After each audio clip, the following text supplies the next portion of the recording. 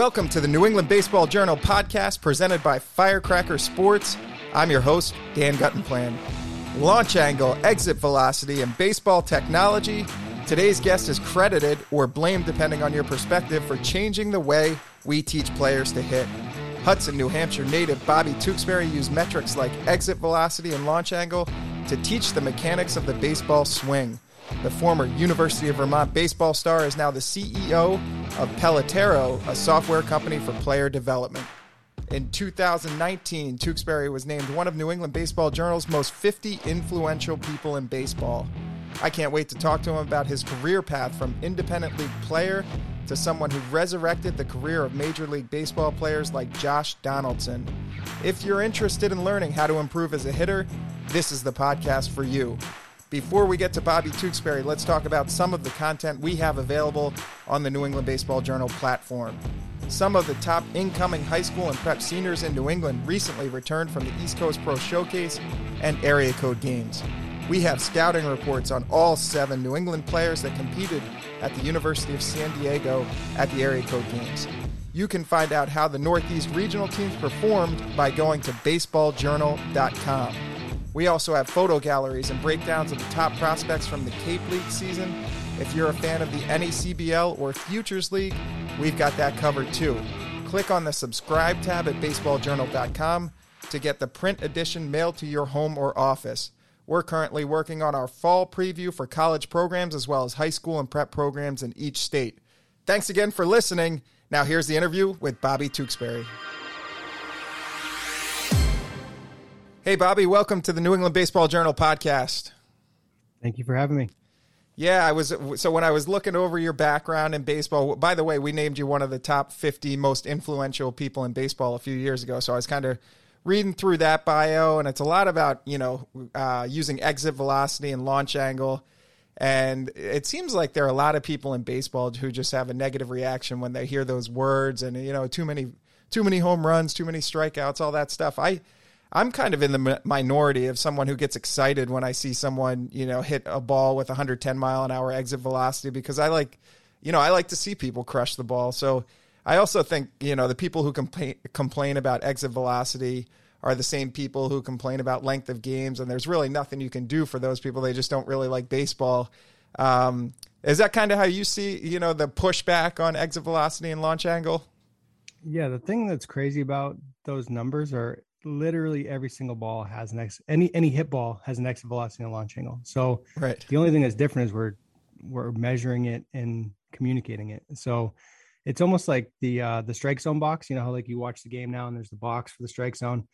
It makes it a lot easier to complain about balls and strikes when they show you where the pitch crosses the plate every single time. So it's giving you more information so that you can understand what's happening better. But the end result of that is it ends up being a kind of a poor experience for the fan, because you could see if it's a ball and he calls it a strike, you get pissed off, especially if it's against your team. So the thing with launch angle and exit velocity, the tendency is for hitters to just chase bigger numbers, and that's not necessarily a good thing when it comes to player development and when it comes to making your swing better. So at the professional level, it makes sense for guys to chase homers because they get paid for homers. It's a job, it's a business. So the more homers they hit, the more runs they drive in, the higher their WAR is, the more they get paid. The problem at the youth levels is kids end up trying to mimic that and emulate that to a detriment, and they end up with bad swings, and they think striking out's not a big deal, when if you're striking out against high school pitching or youth pitching, that's not a good thing. If you're trying to play at the next level. So there's a lot of unintended consequences, I think, that filter down to lower levels of the game. And it's just numbers. They're just numbers. They just describe what happened. An example I use frequently is if you get on a scale, it tells you how much you weigh. Like if you don't like the number, you're not going to be happy about the number. But also, like, I can get on the scale and tell you I weigh 200 pounds, but if I don't tell you how tall I am, you don't really know if that's good or bad. So, if I'm 7 feet tall and I weigh 200 pounds, that's pretty unhealthy. If I'm 4'7" and I weigh 200 pounds, that's pretty unhealthy too. So the truth is always somewhere in the middle, and just giving these numbers, if you understand them, it helps you develop players better and it helps you make better decisions. But you get guys like A-Rod just blasting baseball all night on Sunday night, and it makes you wonder if they even like the game. Right.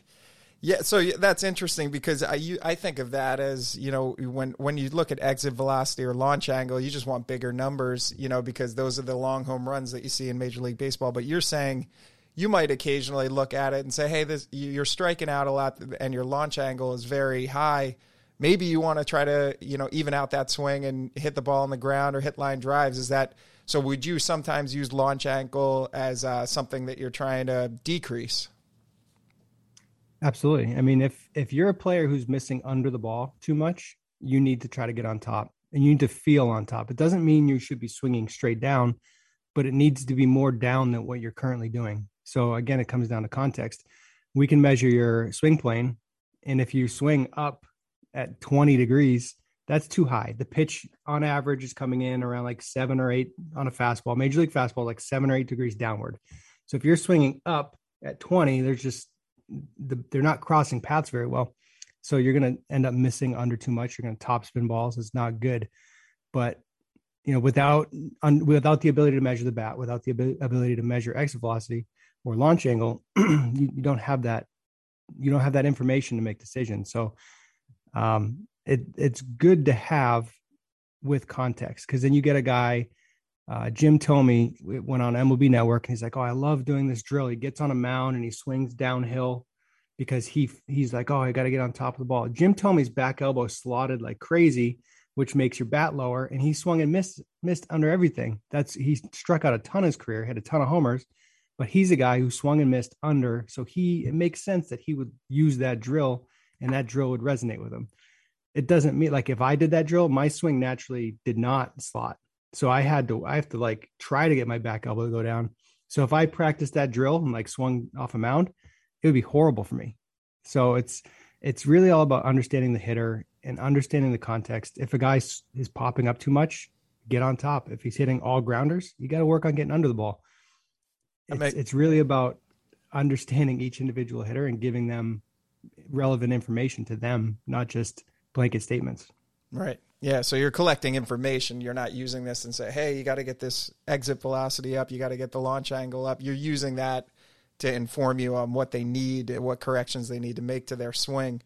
You mentioned yourself as a hitter. So I want to kind of go back and talk about your baseball background as a player before we get into the impact that you've had and as an instructor. So, I know you're from Hudson, New Hampshire. What were your first memories of playing baseball? Did it come pretty naturally to you from the beginning? Yeah. My first memories are like Hudson Memorial Field, about behind the middle school, just like having practices there. My mom tells me a story that I kind of remember this. It's kind of a weird story, but I kind of remember this. We went to SeaWorld when we were younger, and we were at the dolphin show, and I was like 3 or 4 years old, I guess. And they said like, hey, who wants to play baseball with the dolphin? And I just sprinted for the stage, and they gave me a wiffle ball bat, and the dolphin was pitching me wiffle balls, and I was like smashing them over the tank. I don't really remember that. I like vaguely like have a like snapshot in my head of like being on the stage, but baseball was always kind of my thing. It was the place where I felt like I could be myself the most. I'm fairly introverted in normal like social settings. On a baseball field, one of the loudest guys out there, communicating, just playing the game. So baseball, it makes you think. There's the thinking in baseball is what really attracts me to it. It's very fast paced. The situation changes every single moment. There's so many things that you have to factor in to be able to be positioned correctly and to anticipate well. So that's really what like draws me to the game still. I prefer playing golf now compared to baseball because it hurts less, but baseball, I grew up in Hudson, and Coach Lee at Alvern High School was a huge influence on me. My neighbor Vin Garino had a batting cage in his backyard, so we'd go down there and hit in his backyard.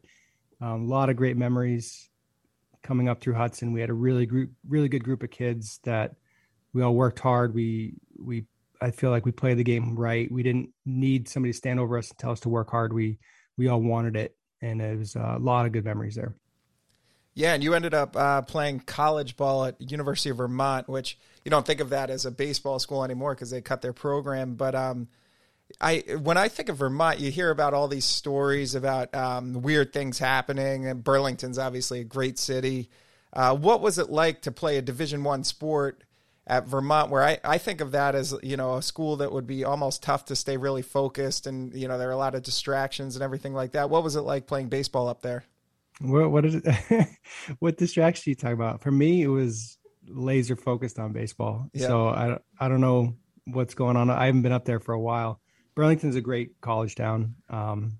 Really enjoyed my experience there. Coach Courier, very thankful to him for the opportunity to go up there and play. I got to play right away, which was huge.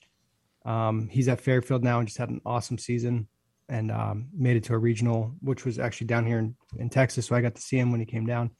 But we had a really good group up there as well. It was, we had a lot of kids that were from Vermont.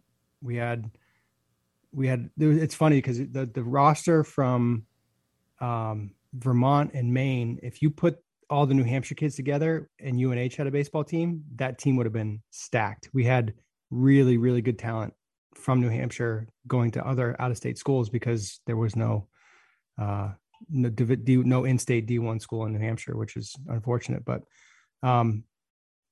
Vermont's up there. It's cold. It's like really, really cold compared to even New Hampshire. The wind coming off the lake is intense. I always tell people the coldest I've ever been was walking to a baseball practice at 4:30 in the morning, and I blinked and my eyelashes froze together. That like cold. But that type of environment forces you to be committed, I think. So the guys that we had there, you're showing up to lifts early in the morning, you're walking through the snow and for -40 wind chill to get to practice. You have to be a certain level of dedicated to go there and appreciate that. And then I think the travel too, because our closest school was Dartmouth, which was a solid hour and a half away. Then you get to Boston with Northeastern.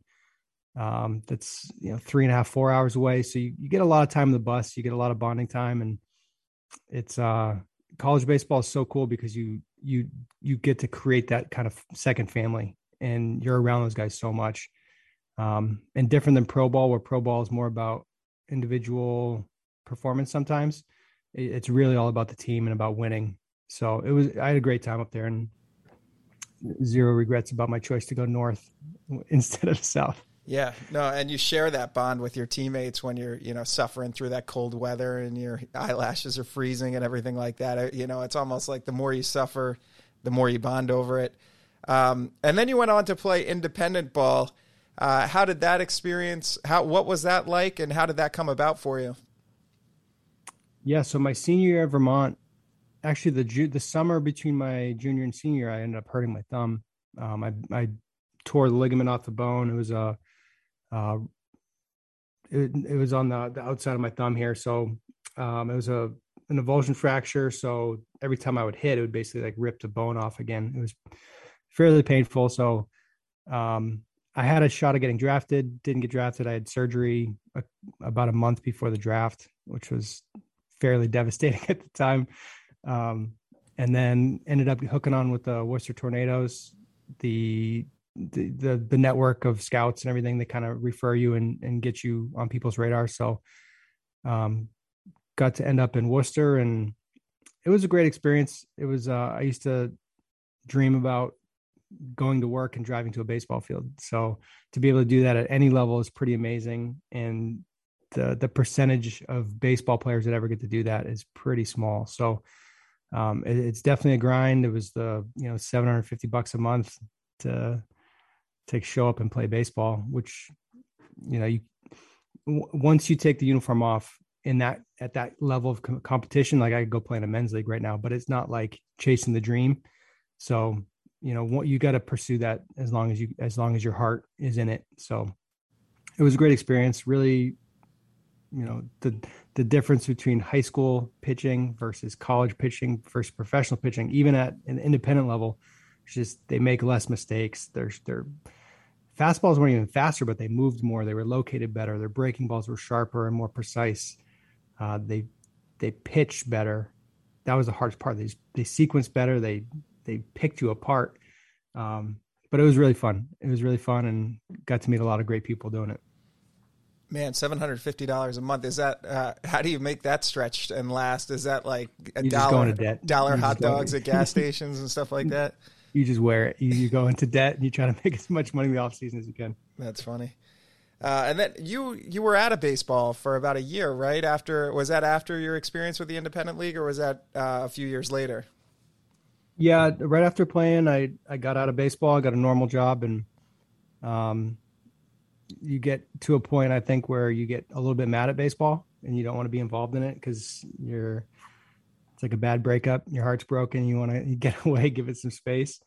But yeah, about a year and a half after that, I started getting the itch again, and ended up starting a business and getting back into instruction and working with players again. Really, the ultimate goal was to just give back. We have so many people who support us in our journeys when we're younger, coaches, parents, teams, organizations. There's so many things that prop you up and give you a platform to do what you're doing and to pursue those dreams, to try to go and play college baseball and to try to play professionally.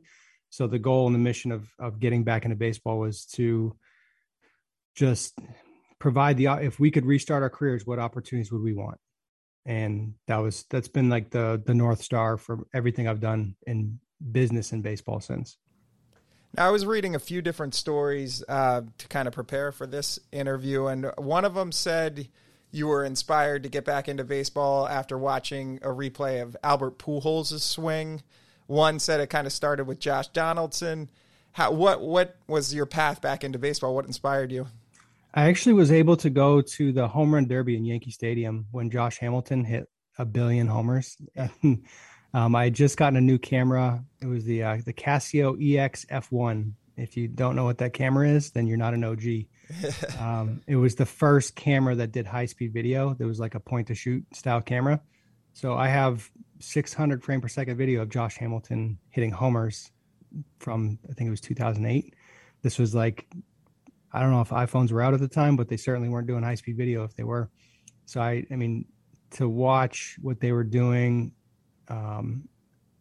it just kind of reignited my love with baseball. I thought I was going to just get normal jobs and have a career outside of baseball after I stopped playing. But yeah, so that home run derby was kind of a trigger moment. And then in terms of the swing, in terms of like blowing up my entire philosophy about swing mechanics, it was an Albert Pujols swing. And he was doing the exact opposite of what I thought was right. And it just fundamentally destroyed everything I thought I knew about mechanics. And I had to restart and look at everything new. How do you mean? Like, what was he doing different from the way that you were? Like, how were you taught the swing should work or look? And what was he doing differently? So for context here, you have to remember that like nobody had video of their swings. We had like the Tom Emanski videos on ESPN, and we had coaches that were teaching us knob to ball, squish the bug, get on top, swing down. Like I used to do the drill with two balls, and you had to hit the one, you had to swing down and miss the one behind it. So basically like creating a steep down swing path. So any indication why I needed to work on getting my elbow down to get on plane, which is okay. It's not, I always want to like preface this by saying like, I'm not mad at any of my coaches previously. Like it's part of my journey and it's okay. And like, I wouldn't change my journey in terms, because I like everything that you do creates context and insight. So I came from that background of swing down. When I looked at video, I expected my back knee, my back hip, and my hands to come forward together, because that's what I thought was right. That's what I had played Division I baseball. I was a player of the year in a conference. I played professionally. That was my knowledge of the swing. And back then, like you couldn't talk about swing mechanics. If you went to the Worcester Tornadoes clubhouse, this happened. Chris Colabello and I were talking about swing mechanics, and veterans were like, what are you doing? You can't talk about that. you're going to go into a slump. And we're just talking about like this. They're like, you can't talk about that. Like you literally, they stopped you from talking about swing mechanics. So when I saw that clip of Pujols, I had been out of baseball for a year plus, like hadn't watched swings. I would watch games on TV, but I wasn't invested in the sport really. And I saw the swing. And when I thought his hands should have been going down, his hands were going up. And I was like, wait a second. So when his knee was going down and in, his hands were going up and his hips were opening. So his hips were opening, but the hands weren't coming with it. When I watch that, when I think about the swing, I feel like the rotation, my back knee and my hip turning forward should be like pushing my hands forward and creating power. So when I saw his hands going up, I was like, how is he even swinging? Where like, I felt like he should have lost all of his leverage to create a swing, yet he was the best hitter on the planet. So I'm like, I'm wrong. Either he's wrong or I'm wrong. Therefore, I'm wrong. I need to revisit everything, start from scratch. And that really set off quite a journey. Thanks for listening. We'll be back after this message. Firecracker Sports serves all first-time and experienced coaches that are looking for quality showcase tournaments to promote their players and teams. Firecracker Sports offers the most independently operated baseball and softball events in the Northeast region with qualified staff and college coaches to help you and your players get maximum promotion. Besides events, you can get all of your baseball and softball needs with Firecracker Sports player profiles, hotels, and even facility sales now. With Firecracker Sports, you can save time, effort, and money by getting all of your events, college resources, and customer attention in one place every season. Visit firecrackersports.com to visit the home of Showcase Baseball and Softball.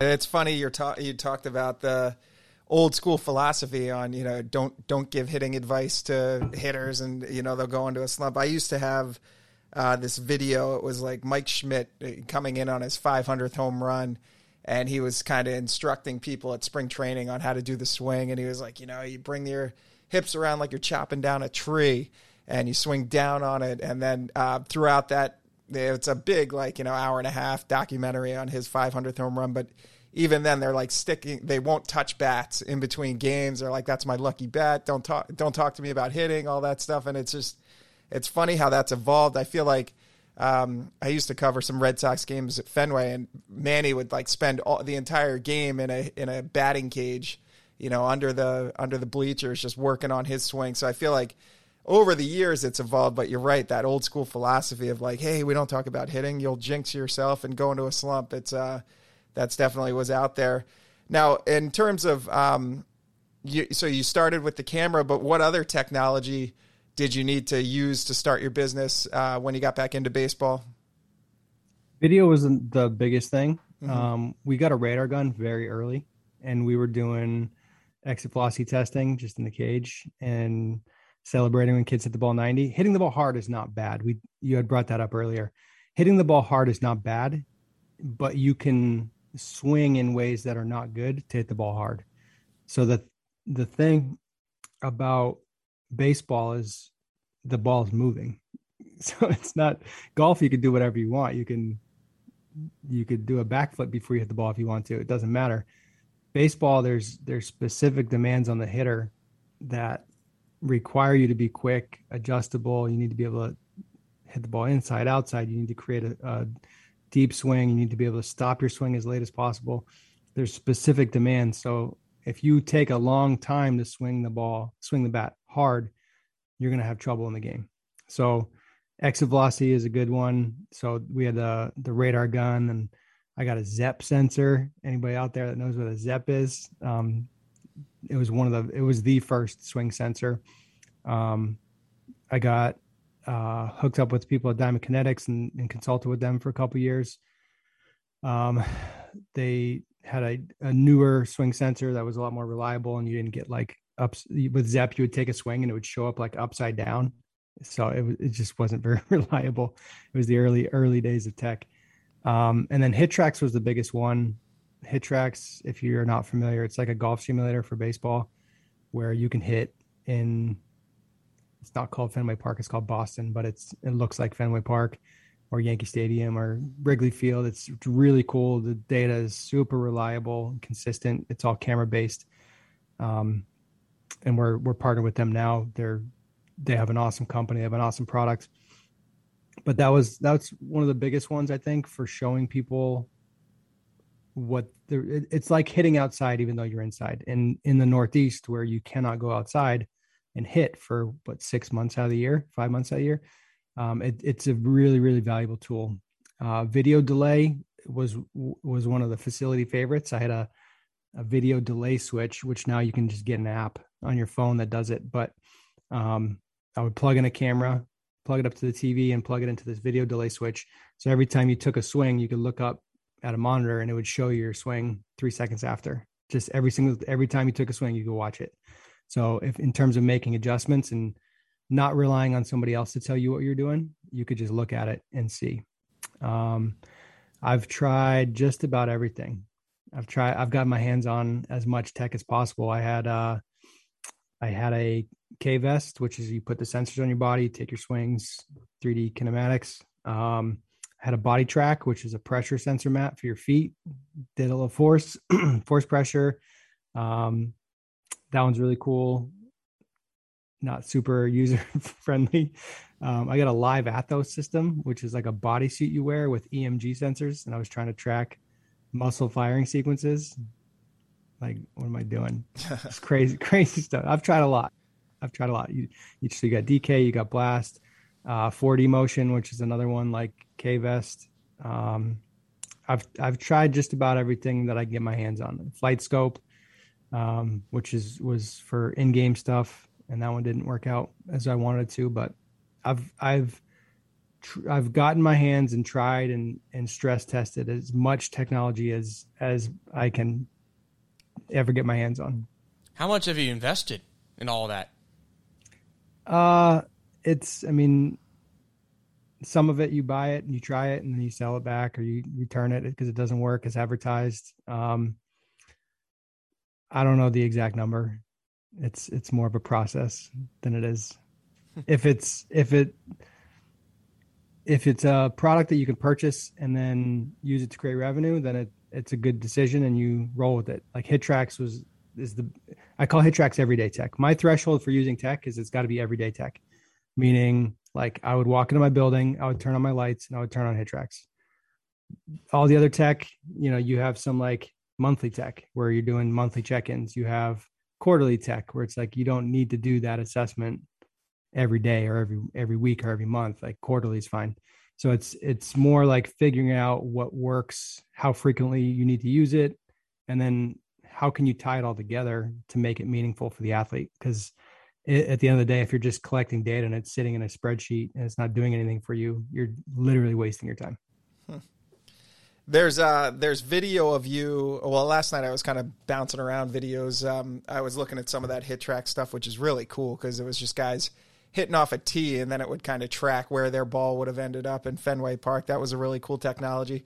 I also found video of you pitching to Josh Donaldson in the home run derby. I want to say, was it 2015 or 2000? So at some point, you really got your client base going and you started having Major League Baseball players. How did that, at what point did it really take off and you said, all right, this is, I have the biggest clients in the game? Yeah. So I started working with Chris Colabello, who is a former teammate. I played with him in Worcester. After I saw the pool swing that I described earlier, started digging in, started kind of connecting dots, seeing what was actually happening. So I called Chris. I'm like, hey man, I got to get you in the cage because we had kept in touch and he was still playing. So got him up to the cage. We argued a bunch. Like the first 6 or 7 times I had him up, we just yelled at each other because he was still in the old school, like, I got to squish the bug. I got to get my knob to the ball. So we just yelled at each other. And then I finally found a video of him hitting a homer. It was in Worcester. If you know the field, we're at Holy Cross. He hit a ball onto the highway or off the face of the highway. And he was doing everything that I was saying should be happening. And he was like, I wasn't thinking about that at all. And that's one of my best, like furthest hit balls ever. So that when that was the moment where he's like, all right, let me try this. We have video of him taking swings and it was absurd. And there was one swing he took that he thought was like the craziest thing ever because he was trying to be, out of his comfort zone. And I was like, that one was really good. And he was like, you're out of your mind. You're crazy. But he was the first one that gave me a chance to kind of implement stuff. And then from there, it was just kind of word of mouth. He went out after we worked for an off season. He went out to Worcester in 2011 and was the independent player of the year. He went off. He was hitting close to 400 most of the year. He tailed off at the very end, but I think he was hitting close to 400, almost got 20 homers in a 90 game season. So he went off. He was named independent player of the year by Baseball America. Got signed with the Twins, went to AA, and he was the runner-up in the MVP in the Eastern League. So to go from independent ball to AA, in 2013, he played in the WBC, went to AAA, and then was in the big leagues in May. So he went from independent ball to the big leagues in like 18 months. Every clubhouse that he got into, he would talk about the swing, and guys would ask him like, dude, what are you doing? Cause he would have drills and movements that they didn't understand. And at that time I was also writing, getting involved in blogging. Like Eric Cressy is the blueprint there. So putting content out, trying to share, get the word out. And from there, it was just people started finding the information, and it was all word of mouth. It's almost like a virus would get into the clubhouse, and maybe I shouldn't say that with COVID now, but they would start talking about it in the clubhouse, and then everybody wanted to know. It was like wildfire. And one guy on a team would pick it up, and then I get emails from 5 guys on the team. It was pretty crazy. That's awesome. Yeah. So that's how you ended up with Josh Donaldson, pitching to him in the home run derby. I guess it was kind of more of a tribute to what you meant to his career. Yeah, it was a really, really cool opportunity, and forever thankful to him for that. To be on that stage. And it's funny because up until that night, every single day somebody would tell me that I was full of it, that I had no idea what I was talking about. I was an idiot. Because what I was talking about was so different than what was conventional wisdom at the time. And then since that night, only one person has, at least to me, maybe they're saying it behind my back, but only one person has been like to my face in an email directly saying, you know what you're talking about. So the level of validation, the opportunity to kind of just be on that stage, it was really cool. It was cool, and it was overwhelming. And that night I turned on my phone, literally like at the stadium, I turned on my phone. I had 700 emails from people that wanted to work with me. And that was a really tipping point moment for me in my life, and like understanding what I'm trying to do in business and trying to like find new solutions. But it was a really, really cool opportunity to be on the field.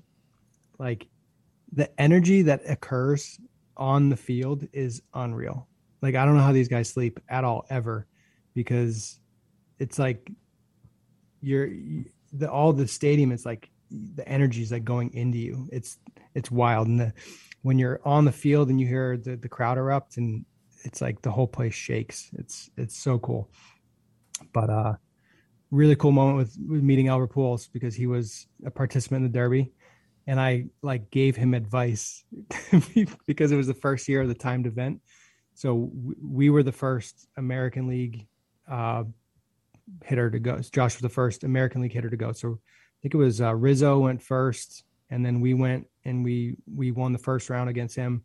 So we went back in the clubhouse, and Albert Pujols was in the cage, like getting ready. And he was like, so how was it? How was it? Like in terms of the timing. So I'm like, oh, it's more time than you realize. Don't rush, like be patient. I'm like, why am I telling Albert Pujols anything about hitting? But it was pretty cool for him to be the guy that triggered my whole life change, I guess, to be able to stand next to him and talk to him is really cool. That's amazing. There must have been times before that home run derby, at least, that did you ever waver and kind of lose confidence in whether you were doing the right thing? If you have all these people in baseball telling you, hey, this isn't the way we do it, it almost feels like you're kind of an outsider trying to break in. Did you ever lose confidence or waver in your confidence? No, not even a little bit. It was so obvious. The information was it's objective. It's not, it wasn't, I've never tried to invent anything with this. It's not like I was like, oh, here's this new way. I figured this out. It's literally just studying the video and looking at what's happening. And then you kind of look at the best hitters of all time and how they perform. And then you understand the demands of the pitcher that they're facing. And when I wrote my book, it was, I started using the term swing characteristics because I had to define like, what is swing depth? What is swing plane? Like, how do you create timing? And when you look at how they move, the bat can't do anything without the hitter's influence on it. Like the bats, if you draw it, just fall on the ground, just sit on the ground and do nothing. So how the hitter moves defines their timing. It defines their path. It defines all of their characteristics. So when you look at the different ways hitters move and the different characteristics they're creating, it is like dead obvious that the best hitters are doing something that works the best. How they move, one of my favorite terms is the geometry of their body. So like when the front heel gets down, the shoulders are sloped back, the back elbow is down, the lead arm is up, the bat's on plane. Like this is happening. It's not a choice that I made. It's just, this is what happens when good hitters swing. So the more we can emulate that, the better. That's to tie it back to the comments about the launch angle and the exit velocity. If you start chasing that in the wrong ways, you're going to create poor swing mechanics, which I think happens a lot, where if you lean back to create swing plane, like meaning your spine and your head go backwards, you're going to swing straight up. And that's bad. You're going to create more launch angle, but you're going to swing and miss a lot. So it's like, you have to be able to tilt your shoulders without your head leaning back. And that's where the plane comes from. So there's a lot of people start looking at the video and they're like, oh yeah, we'll get the ball in the air. And then you give them the wrong cue. And then the hitters create bad swing paths. And, that's when bad things happen. You got to have the right information for the hitter you're in front of, but you also can't have bad principles about what you're doing. So I've never wavered in my, since the Pujols videos. And I mean, I was up taking swings in my living room last night, trying to feel something new. It's a constant pursuit of trying to understand it and find new words and find new feels.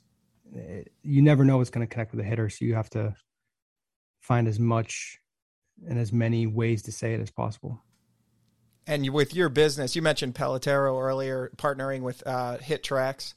In the last, a year or two, you've relocated to Texas, and it's a software company. You can coach or instruct athletes from anywhere in the country. So if guys in New England are listening to this and want your instruction, they can find you. How has the company evolved, and what's on the horizon? You said there's a new product out next week. Yeah, really excited about what we're building. So I mentioned at the Home Run Derby, when I turned on my phone, I have 700 emails.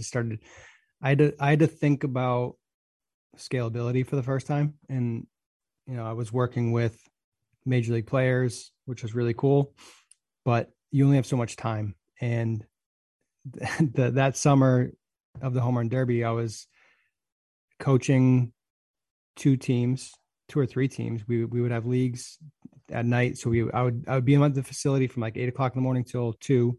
And then I would go coach a game that night for one of our teams. And then I would have tournaments on the weekend. So I'm going like 8 to 8 every day. And then games on weekends. And then I was getting married that fall. Like I had no time. So when 700 people emailed me, I had no chance of servicing them at all. It was just impossible. And it started making me think differently and trying to find different solutions. And I tried to do stuff in Excel and then Google Sheets. And then I found this like no code relational database software, which I got to do pretty cool stuff with. But I was writing scripts in Google Sheets so I could automate, creating PDFs and sending emails with drills. It's been a journey. So when I talk about like all the technology that I've tried, I've been searching for ways to be more efficient and to help players and to help myself first to be able to process and handle more volume. So Pelletero started as like just out of this need to be more efficient and to be able to use data better. So with HitTrax, we have our first product coming out on August 23rd. So this coming Monday, I don't know when this comes out, but August 23rd is the official launch date. So you can go into any HitTrax location.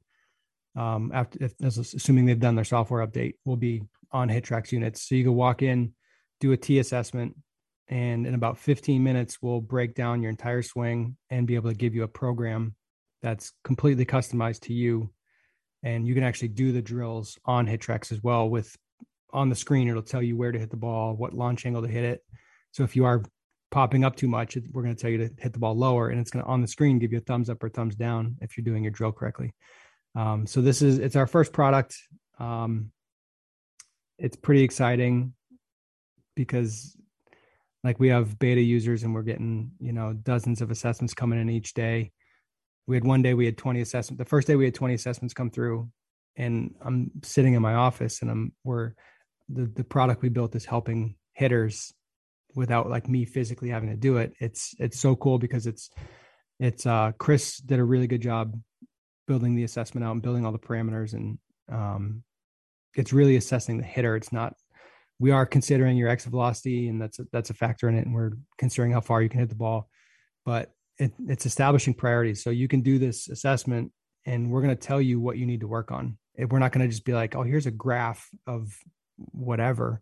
These are the things you need to work on. This is what you're good at. This is what you're not good at. This is where you need to focus. And then it's going to give you the drills for it. Like you click a button and you get a program fully custom. So it's our first product. The platform itself can handle all aspects of player development. HitTrax is just our first product. So we'll have strength and conditioning stuff coming out soon. We'll have some swing mechanics product out as soon as possible. And very excited because it's to go back to like, if I could go back in my career and start over, what would I want access to? And this checks that box in a very big way. Nice. Well, before I let you get going, you were just making me think with assessing swings and everything like that. Who in Major League Baseball right now has the best swing? I'm a big Joey Votto fan. He's getting a little older, but I really like his swing path.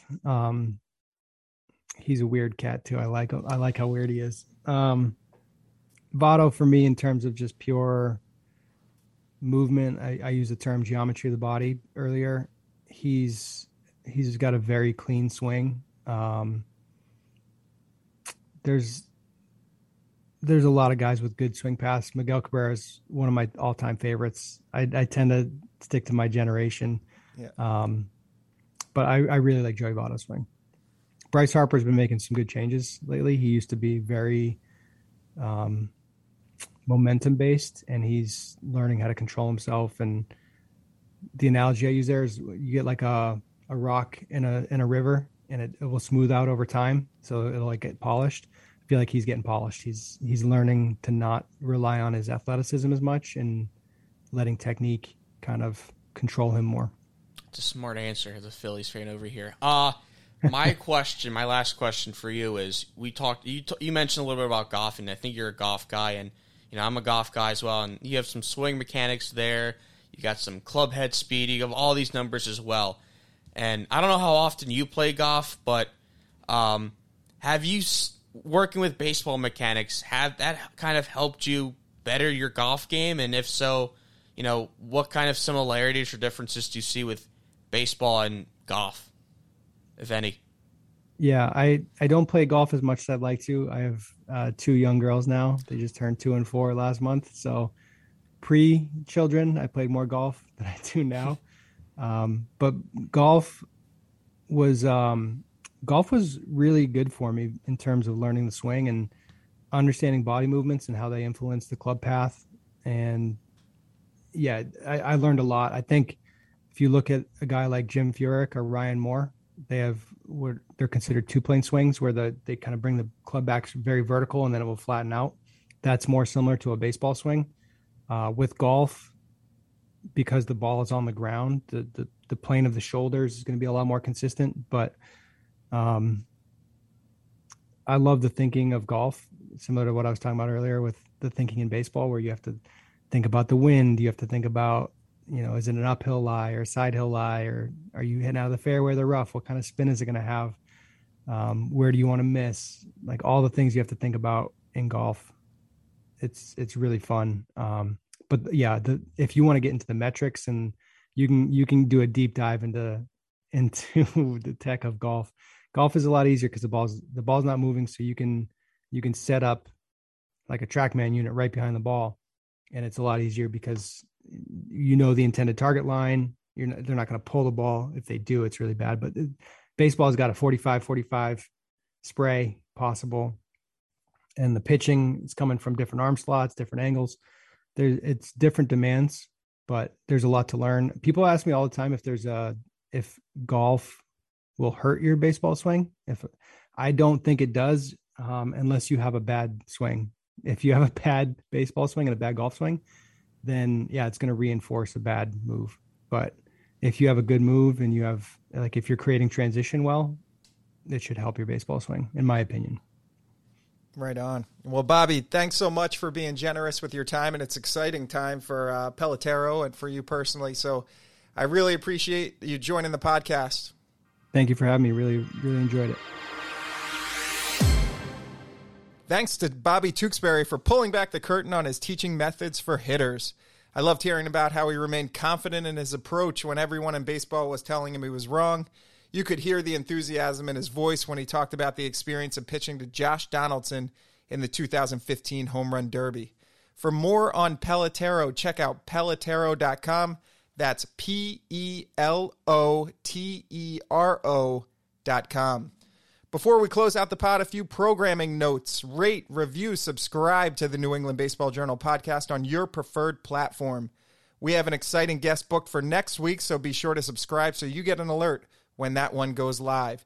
To keep up with all things New England baseball, visit baseballjournal.com. We update the site with new stories daily. Click the subscribe tab to get the print edition mailed to your home or office.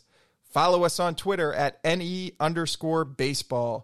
We also want to hear from you. If you have recommendations for guests or questions that you'd like me to ask, send a DM on Twitter or email dguttenplan@baseballjournal.com. Thanks again for listening. The New England Baseball Journal podcast is a Siemens Media podcast.